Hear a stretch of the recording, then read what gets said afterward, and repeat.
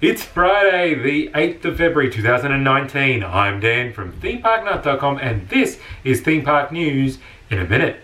Let's get cracking.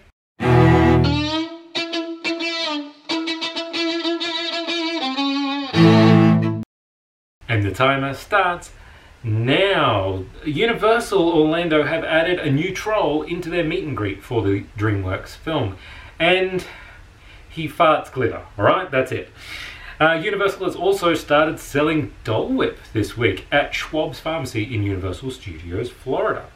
Disney's California Adventure is adding a Lion King event this year, which will tie in with the live-action Lion King movie coming out.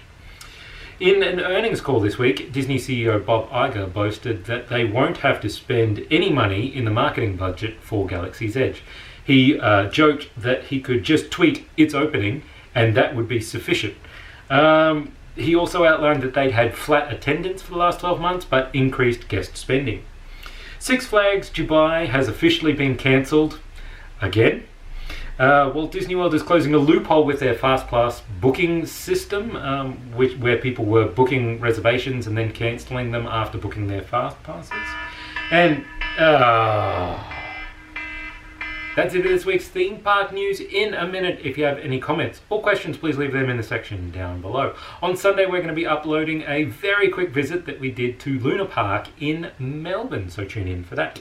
In the meantime, check us out on Twitter at ThemeParkNut, or our blog is ThemeParkNut.com. Don't forget to subscribe, and until next time, cheers.